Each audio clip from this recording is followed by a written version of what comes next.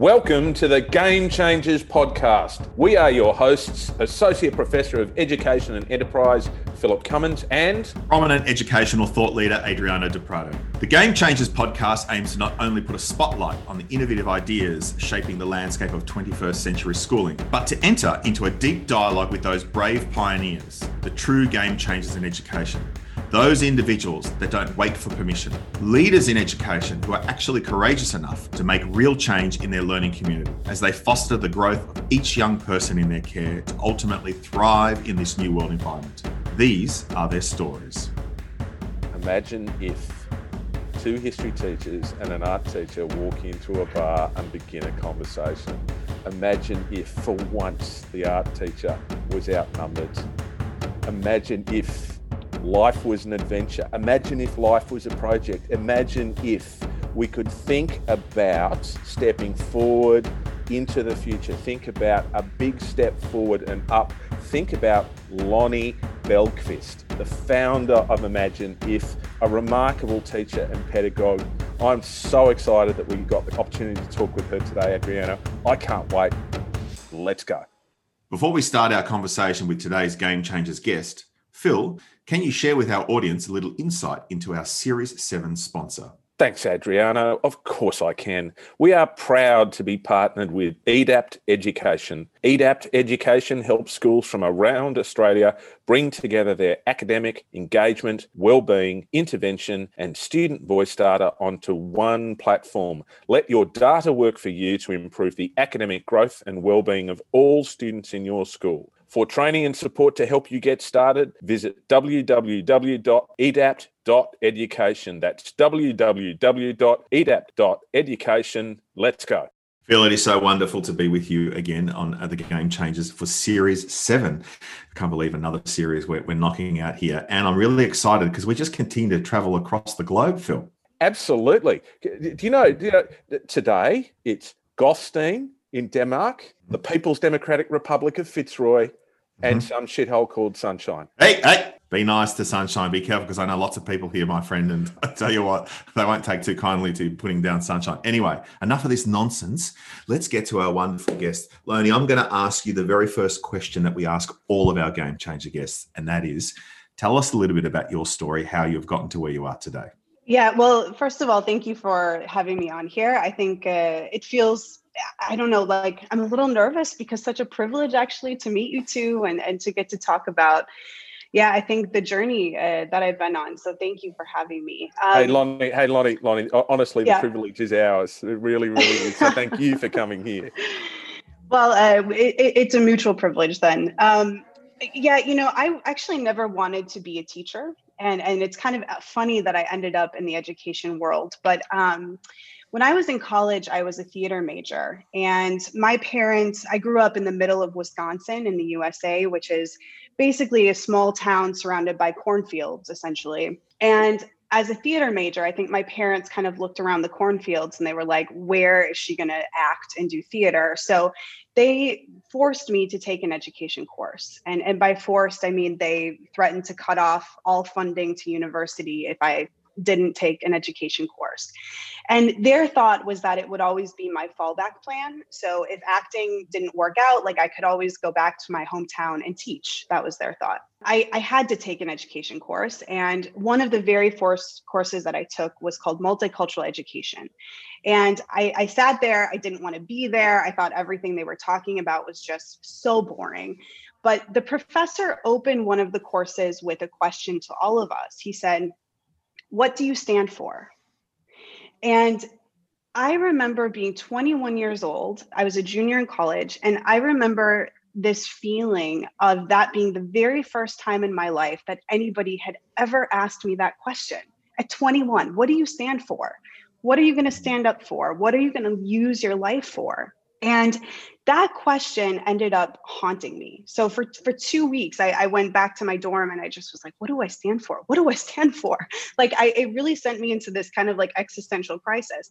And I realized that actually what I stood for was never again having someone reach the age of 21 years old and never having been asked that question. So I ended up going to the registrar. changing my major to be a history major so that I could become a teacher. And I kind of never looked back. That has always become my massive reason for wanting to be a teacher, which is to help other people develop what they stand for and what they're going to not necessarily commit their life to, but what they really value and what kind of impact they want to make in the world.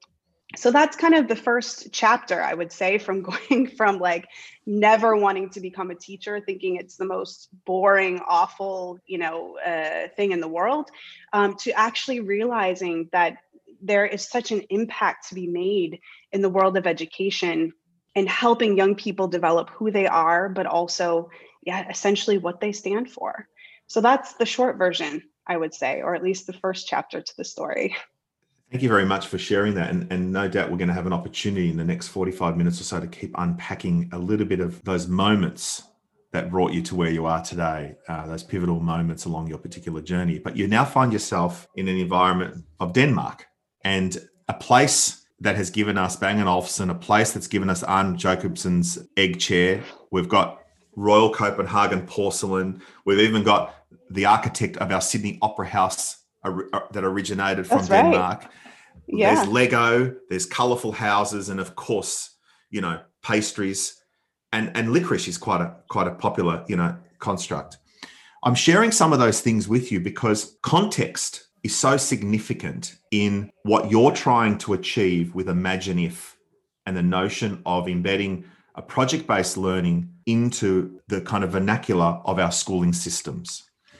And you're in an environment where its context is repeatedly spoken about as being the happiest place on earth. I reckon it's the Lego, because, I just used to love Lego myself, playing with Lego and making and creating. There's a formula, and then we pull it apart, and then we just create our own narratives and stories on a regular basis, right?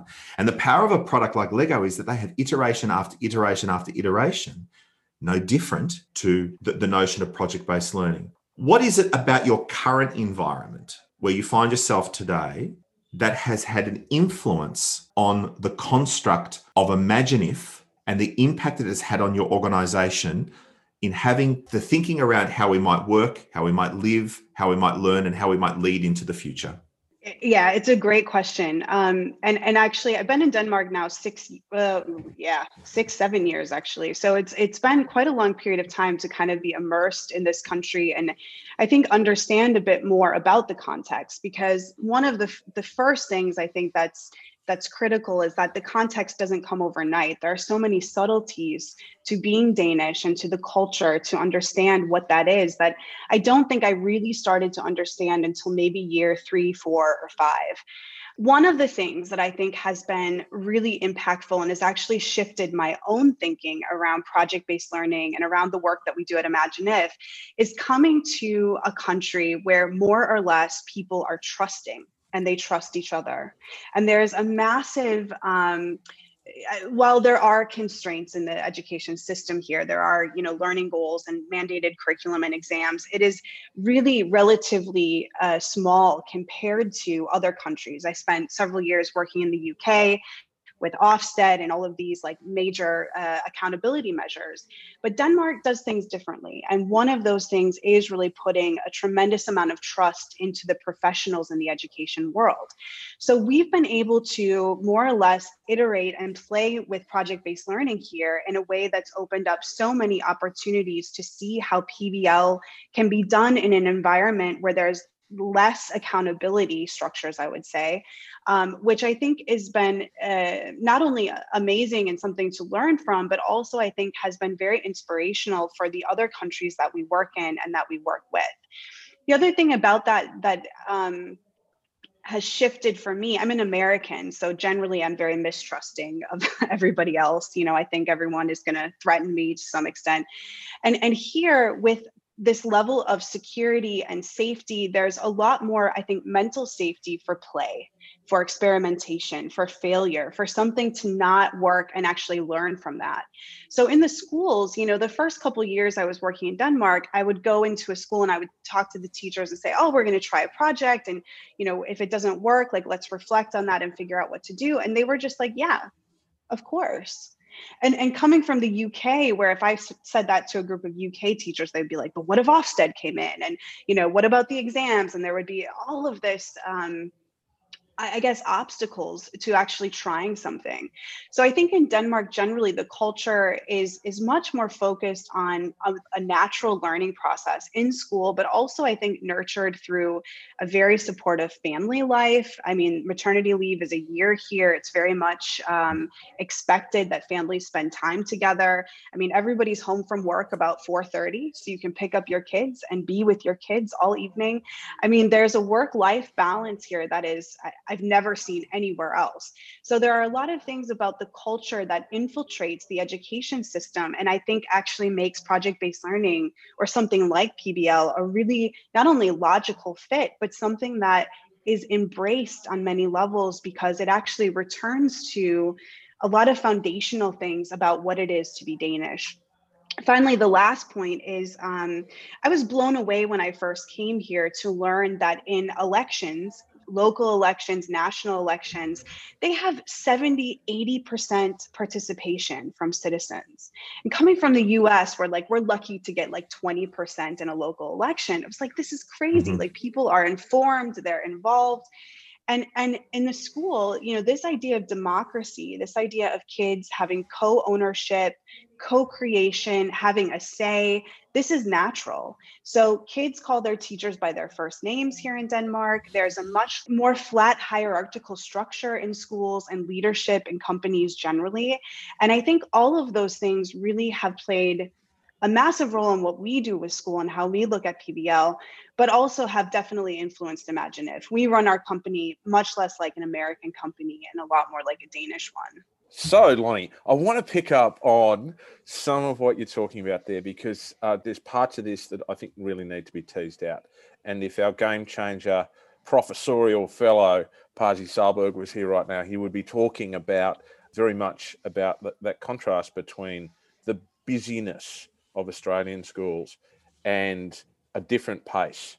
And if we were talking with our game changer and School for Tomorrow founding partner, Adriano Di Prato, he would be going off right now because he would be talking about our obsession with time in our part of the world, where we feel as though it's a race to cram in as much as possible. So bear with me. I love cooking. I really, really love cooking. If you think about cooking, there's fast food and there's slow food. For me, the notion of slow cooking heals my soul. If I can spend 2-3 hours in the afternoon with family, friends, a glass of wine, possibly 3 glasses of wine, slowly doing what needs to be done and attending to the things that need to be done. Not only am I fed and fueled at the end physically, there's something holistic that happens in that process. I want to talk about slow learning because everything that you're talking about there is about slow learning, isn't it? It understands that there is a life to be lived, and in that life to be lived, there are things to be learned along the way. I said earlier, life is an adventure, life's a project as well too, isn't it?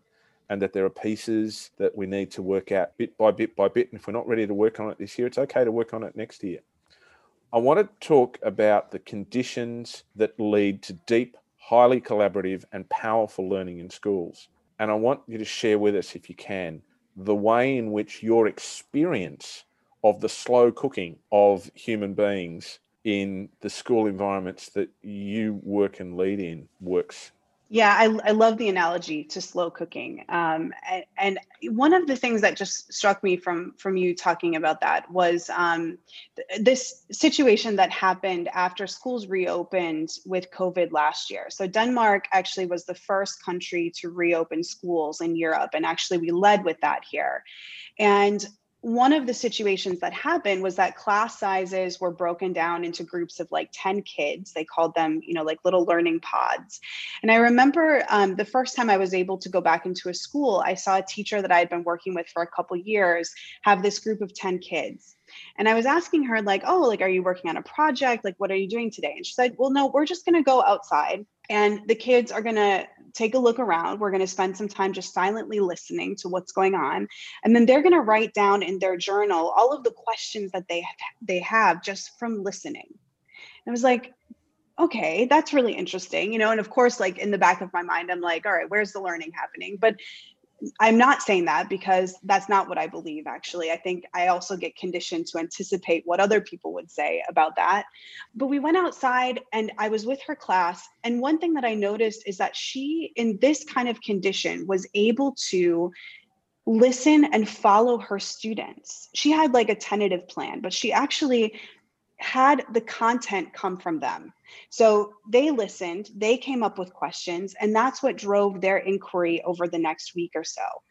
From that situation, I could think back to a year before COVID, where, she had a class of 30 kids, for example, and she was someone that was extremely structured. She needed to know what was happening every single day, every single period of the week.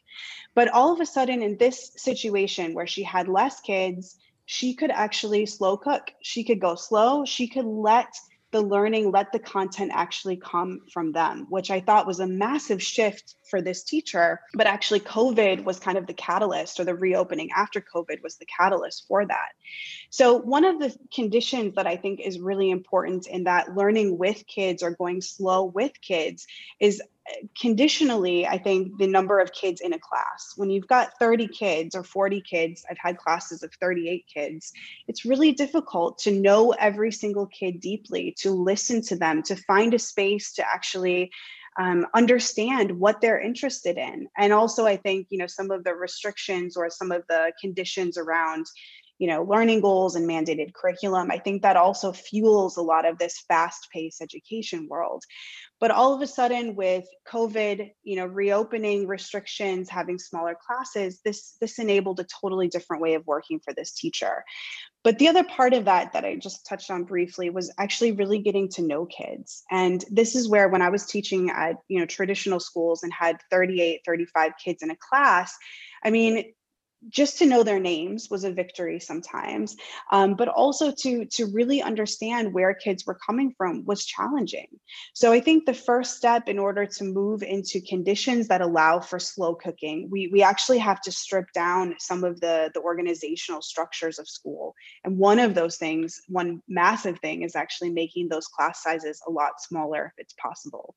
So an investment into class size, and maybe we'll get on to assessment as well too, because I've got a real bee in my bonnet about that, but that could take us forever in and around that, because, if you're going to have assessment, it's got to be meaningful, right, and it's got to be powerful, and it's got to propel the growth in character, competency and wellness of students. It can't simply be there to be some sort of Darwinian contest in who can memorize the most amount of stuff for a short period of time to win the race to get into an elite and exclusive program at the expense of other people. I don't think that's just morally untenable. Having had my little rant about that, I want to shift from the slow cooking of students to the slow cooking of staff. So if I can tell you a story in and around this, I think the big shift in my history teaching occurred really in the 9th year that I was working as a chalky.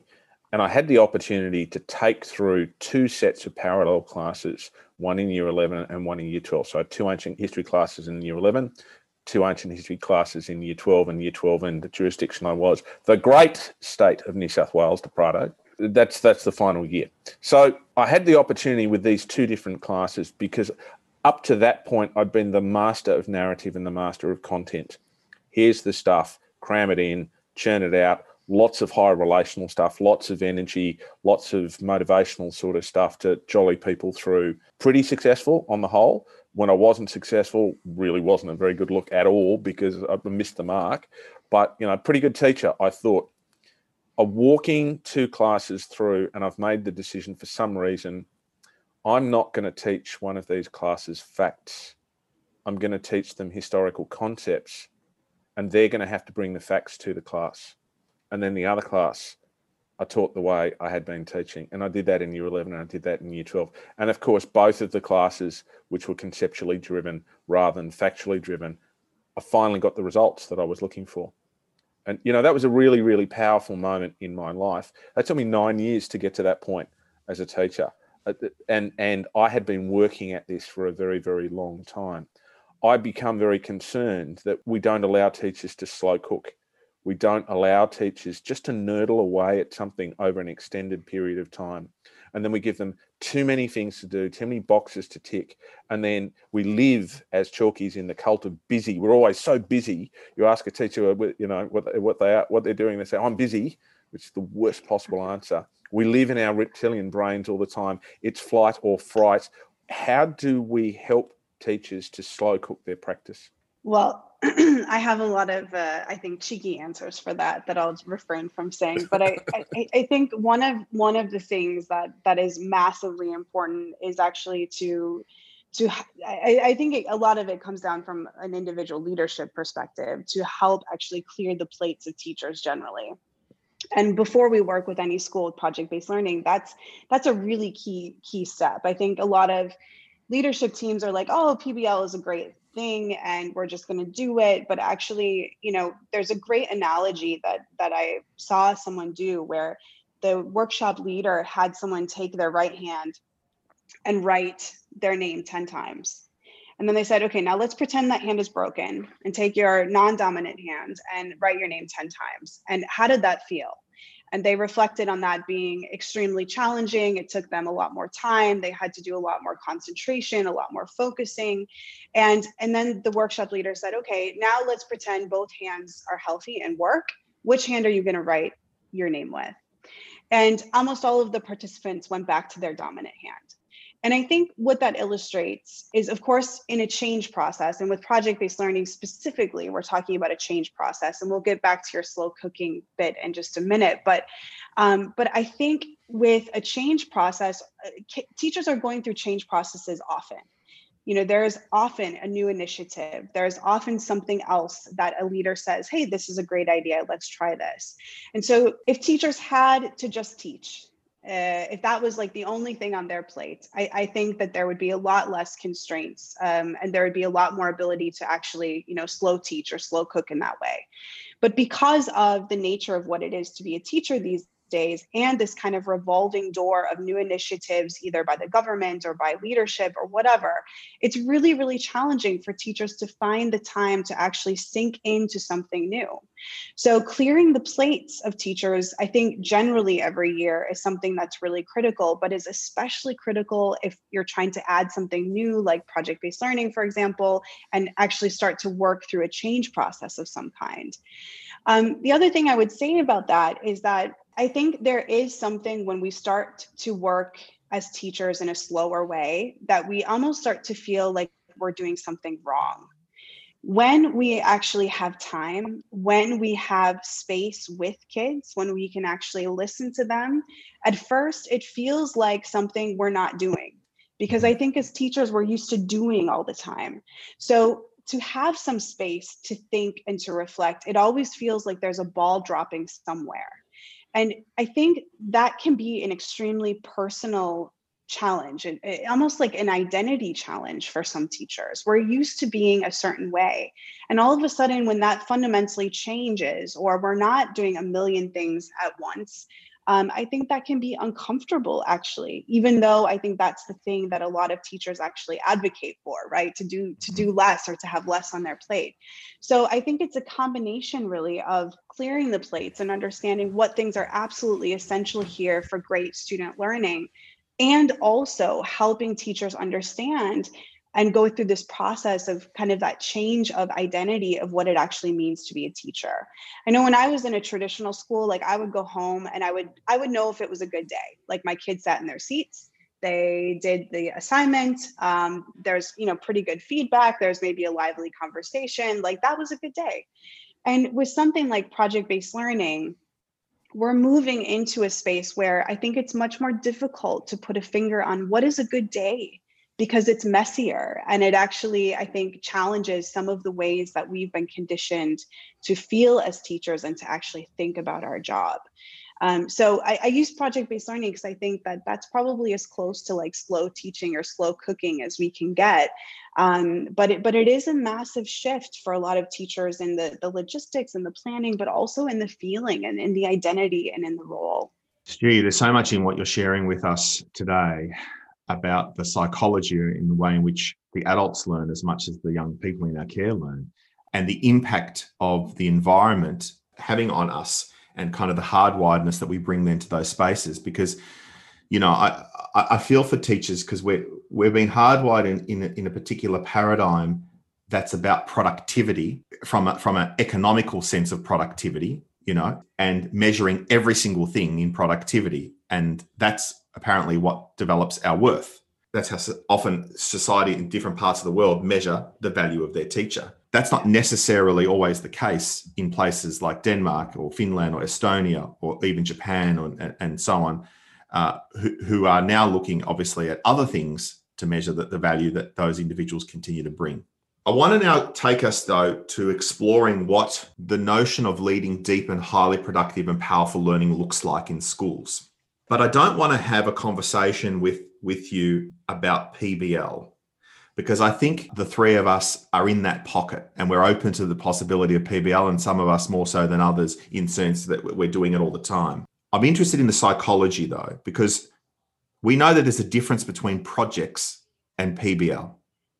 We know that projects, the audiences are often in the schools, where PBL, the audience is the real life. We know that projects are often pre-planned and clear, but PBL is more organic and open-ended.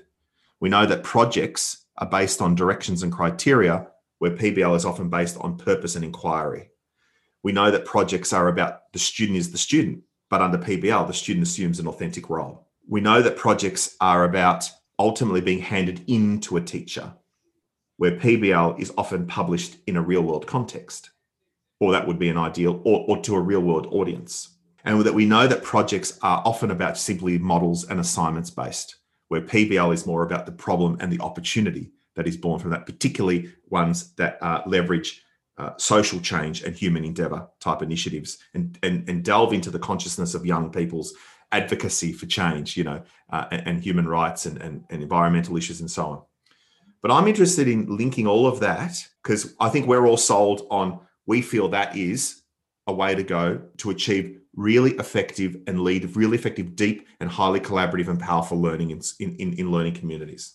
I'm interested though more in the psychology and something that you touched upon very early in one of your responses to Phil, and that was where you used the word trust, and that you're now finding yourself in an environment that was totally foreign to you, that feels very different, but you've stepped into that space, and there seems to be great space of permission and empowerment, and people allow you to do that. So there's a new relationship with failure happening there too, isn't there? My question to you is around the piece of then the psychological safety that you're talking about. How do we help educators in a classroom or not in a classroom, whichever context they're in, actually cultivate psychological safety so that these young people in their care can continue to step into that space of permission and that space of learner agency?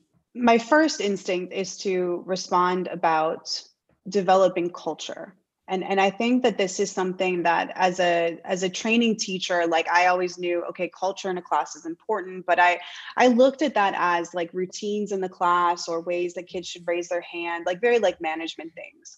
But moving into a space where kids feel like they have not only permission to fail and to iterate and to experiment, but also permission to really be themselves is what we're asking for. Is something that is cultivated, I think, over, number one, a long period of time. Like it's not something that happens in 1 week of community building at the beginning of the school year. It is a foundational mindset that every single day you're going into the classroom thinking about, how are we building this community? How are we functioning at this community?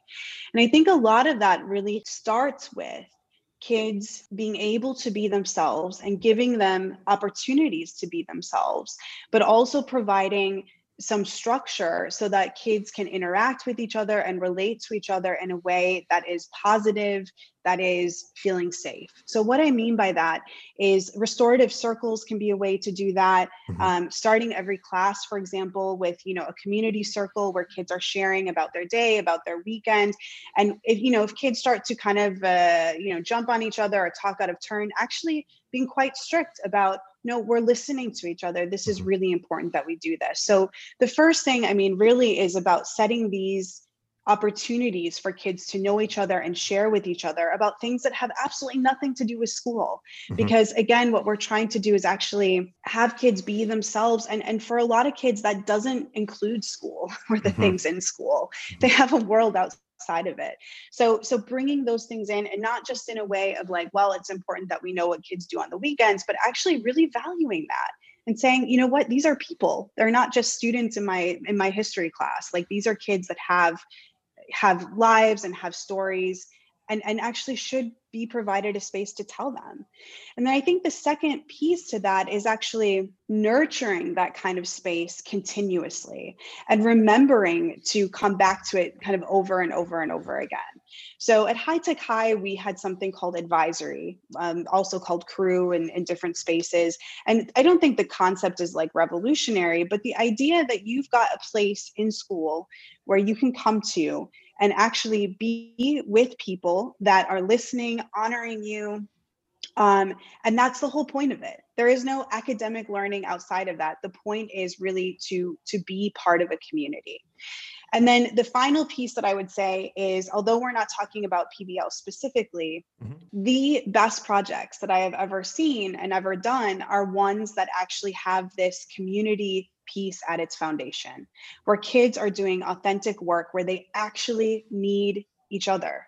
Not just need each other in like a superficial way, like you're the recorder, I'm the facilitator, but actually need the skills that every single kid brings to the table. So just a really short example of that is at High Tech High Chula Vista. This is many years ago. We had a student who had severe autism, and he would come into class every day and take a computer, and it was really hard for him to interact with peers and the community generally, but we kept working on it. We were doing a project where we were designing a park, and long story short, I was noticing that kids were sending out emails to contractors, to people in the real world, and they were filled with spelling errors. Like, these are 9th grade students, and it just was, it kept me up at night because there were so many spelling errors. And so I was having to go through and like fix everything and give the feedback. Well, this student was actually one who, every time something was misspelled on the board, he would be the one to raise his hand, and he would say, "Miss, that's spelled wrong." And it's kind of like, it would drive you crazy to be like, I knew that this was going to happen every single time. So we started thinking about like, what if this student actually could become our editor in the project? And every email that went out, that needed to go out, it first needed to be sent to the student. He had to look at it. He had to fill out a piece of paper giving feedback on the specific spelling errors. And then he had to walk with his computer over to the student that sent it and have a conversation about the spelling errors that was in this email and what needed to be fixed. We didn't know if it would work, so we tried it for a few weeks, and actually we could see that the emails were going out without any spelling errors, which was fantastic. And then at the end of our project time, we have like a celebration circle where we actually share as a big team. So there's like 60 students. We share out anyone that helped during that class period, anyone that contributed in a positive way. And actually towards the end of the project, several times, this student who was correcting the emails was actually the one that people celebrated. Yeah. And they said, you know what, we actually couldn't have sent this out without this student. So while I think building community and honoring every kid for who they are is the foundation, it is strengthened and it is actually realized when we put kids in situations where they can actually use who they are as people and use their talents and skills in a really real way. It's so powerful with what you're sharing. My takeaway at the moment is that this notion of psychological safety is something that Phil and I have spoken about a lot with our Game Changer guests, and they have spoken to us about. And what I'm hearing you say in the examples that you've just shared is that, it starts with that deep sense of belonging. So there's kind of an inclusion safety component. Then it moves to safely to learn and take risks. So there's the learner safety component. Then there's the area of the learner agency and an opportunity to contribute to a broader collaboration side of things. So there's that kind of contributor safety. And then finally is that piece of challenge safety, because this student challenged the norms and the conventions. They actually called out the teacher, didn't they? And let's face it, in some classrooms, that kid would be chastised if they ever did that. So by giving them the permission to do that, it didn't set them up as an us and them. It set them up as equals. And all of a sudden, it elevated everyone in that room to a respect level that was quite profound. So psychological safety is a really important component of going down this path. And I love the way in which you've eloquently given us insights into the different dimensions of that. My next question to you, though, is so much about Imagine If is about wondering and awe for today for a new tomorrow. I want to challenge that a bit and ask you, what aspects of school do you believe that we should persevere with and preserve in 10 years or 20 years that currently exist in schools today? I think the piece for me that always stands out at the end of any of my own teaching years, but also from what I see brings the most joy and love and I think growth in both students and teachers is actually this bit about community. Mm-hmm. And whether that needs to happen, in the classes that we envision now, separated by grade level and, sometimes by subject or whatever, like, I don't know that needs to stay. But this element of belonging to somewhere, I think, is really critical. And there are, of course, I think a lot of amazing ideas around school being online or, being able to dip into all different kinds of educational opportunities. And, there's a lot of like constructs around learning for the future that I think are beneficial to learning. But when it comes to the individual and when it comes to the idea of belonging and feeling, safe, as you've talked about, Adriano, but also I think just developing as a person, I think that connection is so important. The connection to other people. And again, whether that happens with other kids in the age group or whether that happens to an adult, I mean, I think it can be discussed, but this safe place, there are so many kids that don't have that at home, or have that to different degrees. So I can't imagine a future of learning or just of life more generally. It doesn't even maybe need to happen in school, but I can't imagine a future for young people where that deep sense of community and belonging is not core to their development and really to their joy and love of life. Lonnie, beautiful, absolutely beautiful. Love hearing you talk about belonging in that way. That's so important to us. It's such an important element of our research as well too. I mean, we would say that you have to feel a sense of belonging to be able to fulfill your potential. And if you're feeling a sense of belonging and you're fulfilling your potential, then you're more likely to do good and right in the world. So therefore, it all starts with belonging. I want to talk about some of the pieces that make up all of that. And I want to talk about some of the things, the concepts that are big in the world at the moment and in the world of education. And I want to pull you down to practical steps and practical things. We talk a lot about collaboration. We talk a lot about student ownership or self-determination. We talk a lot about diversity and inclusion. What do these things look like in practice in a classroom? Pick a classroom. It's Thursday, 2:00. You've walked in there. What are you seeing? I think I'm reminded of like the very first time I walked into High Tech High, actually. And the way that I explained it is that my heart felt at home. Like it just was this feeling of like, this is what teaching and learning should be. And I've strived always to have my classes kind of feel like this, but the way that it felt was, it wasn't silent. There were kids. Some kids were running around. Some kids were working in a corner. Some kids were working alone. Some kids were working in a group. But there was a sense of joy happening. And there was also a sense of purpose happening. And those are kind of one and the same, but also they don't always look the same. I went over to a group and I said, can you tell me about what you're working on? And there was a group of 4 boys that were working on something.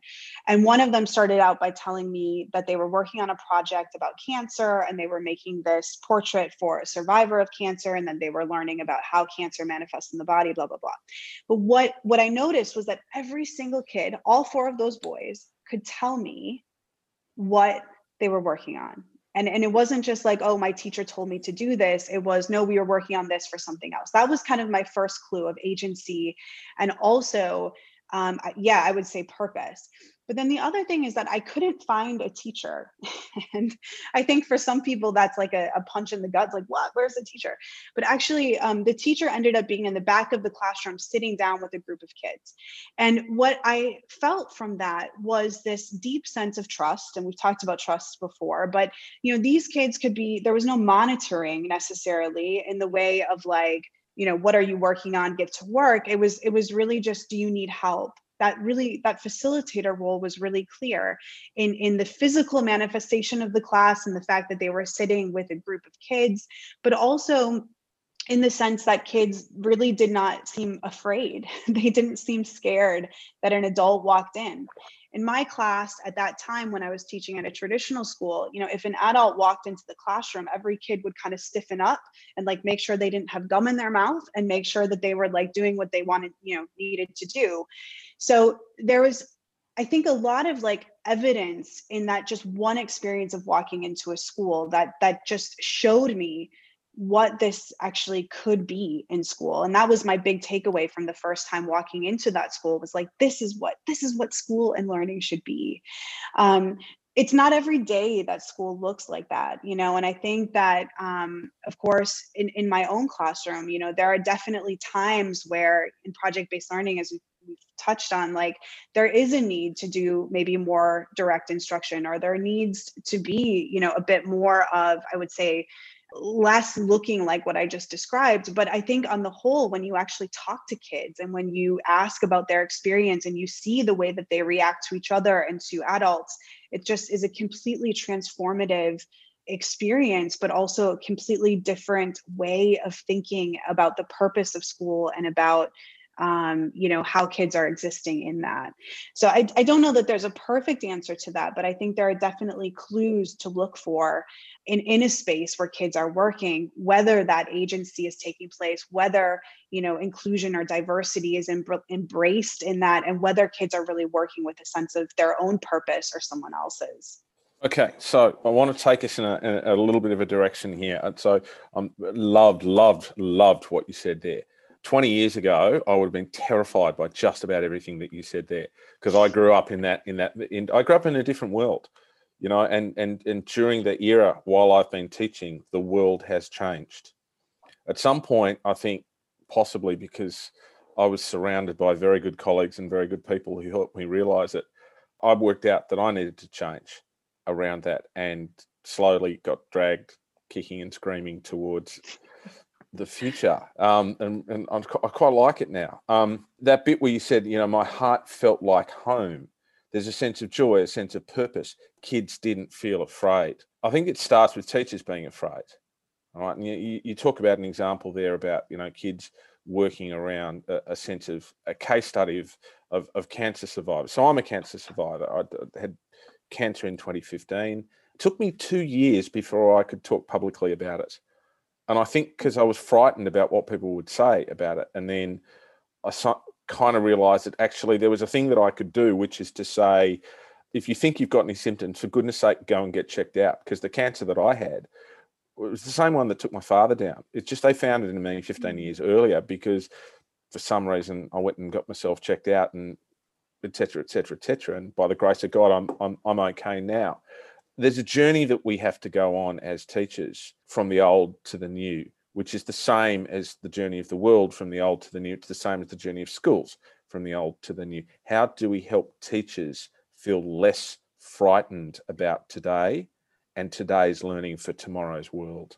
So I'm a little emotional, Phil, because I just thank you for sharing your story and also I'm going through some things myself, actually, where I'm not quite sure where this road goes in terms of my own health. So thank you for sharing that. I think teachers have every right to be afraid. I think that we have conditioned ourselves in so many ways. And now a lot of teachers are products of that same system. They've grown up in this system of exams and of, curriculum and learning being a certain way. So I think it's completely natural to be afraid.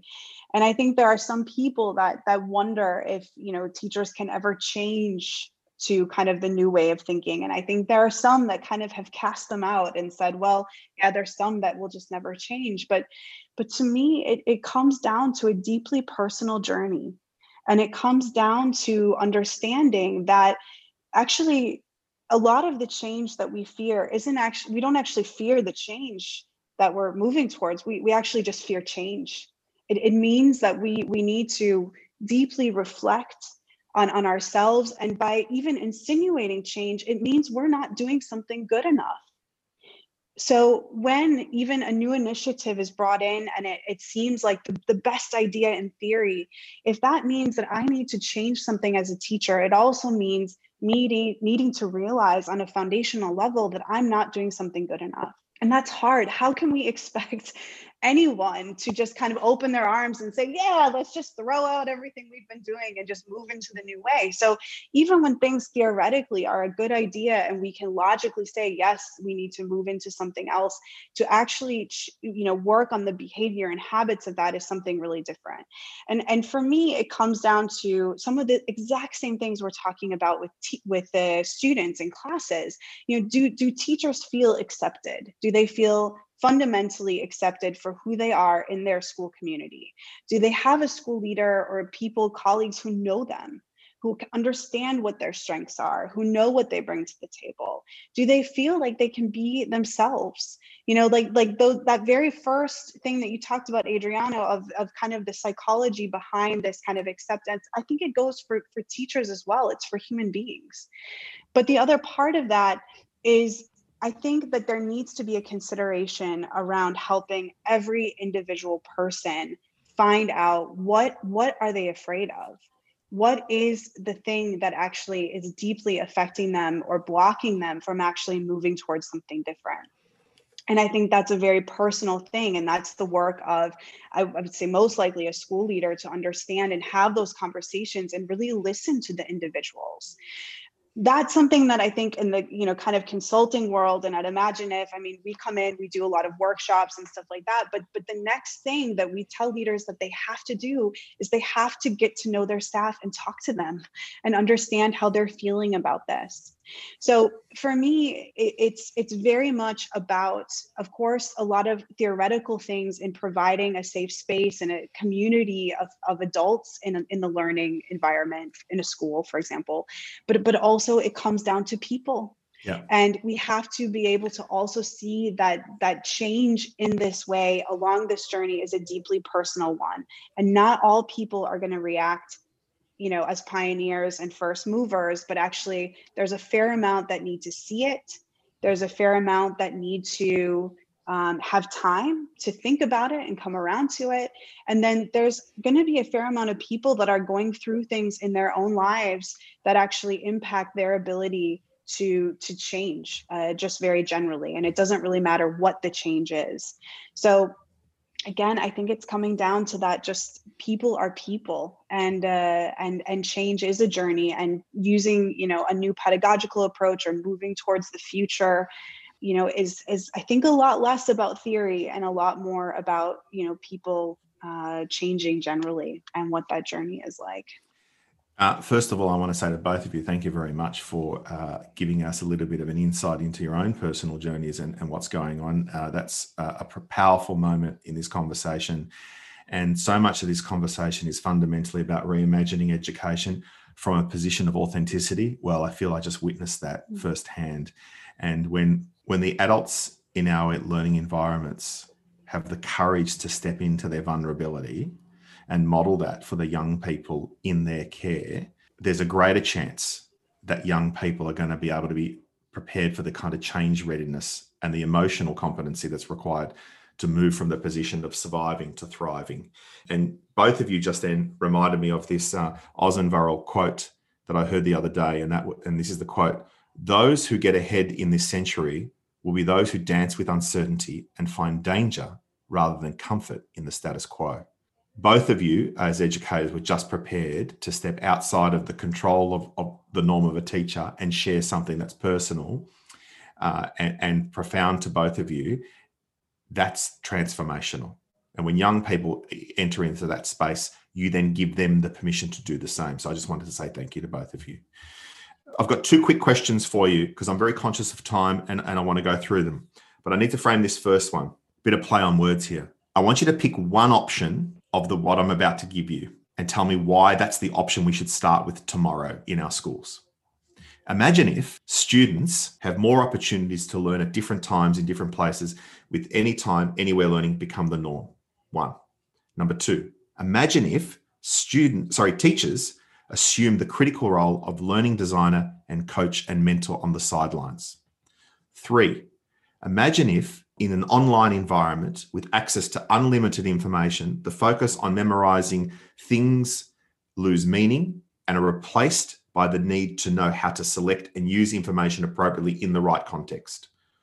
Four, imagine if all school leaders had the courage to lead and had the courage to accept that right now, perhaps right now, in this COVID crisis time, it's their crucible moment and it's the educational spring that we've been hoping for a long time. Which one of those four would you pick tomorrow to start with? Number four. Oh, because I see, I mean, number two was also my backup, or at least my first thought.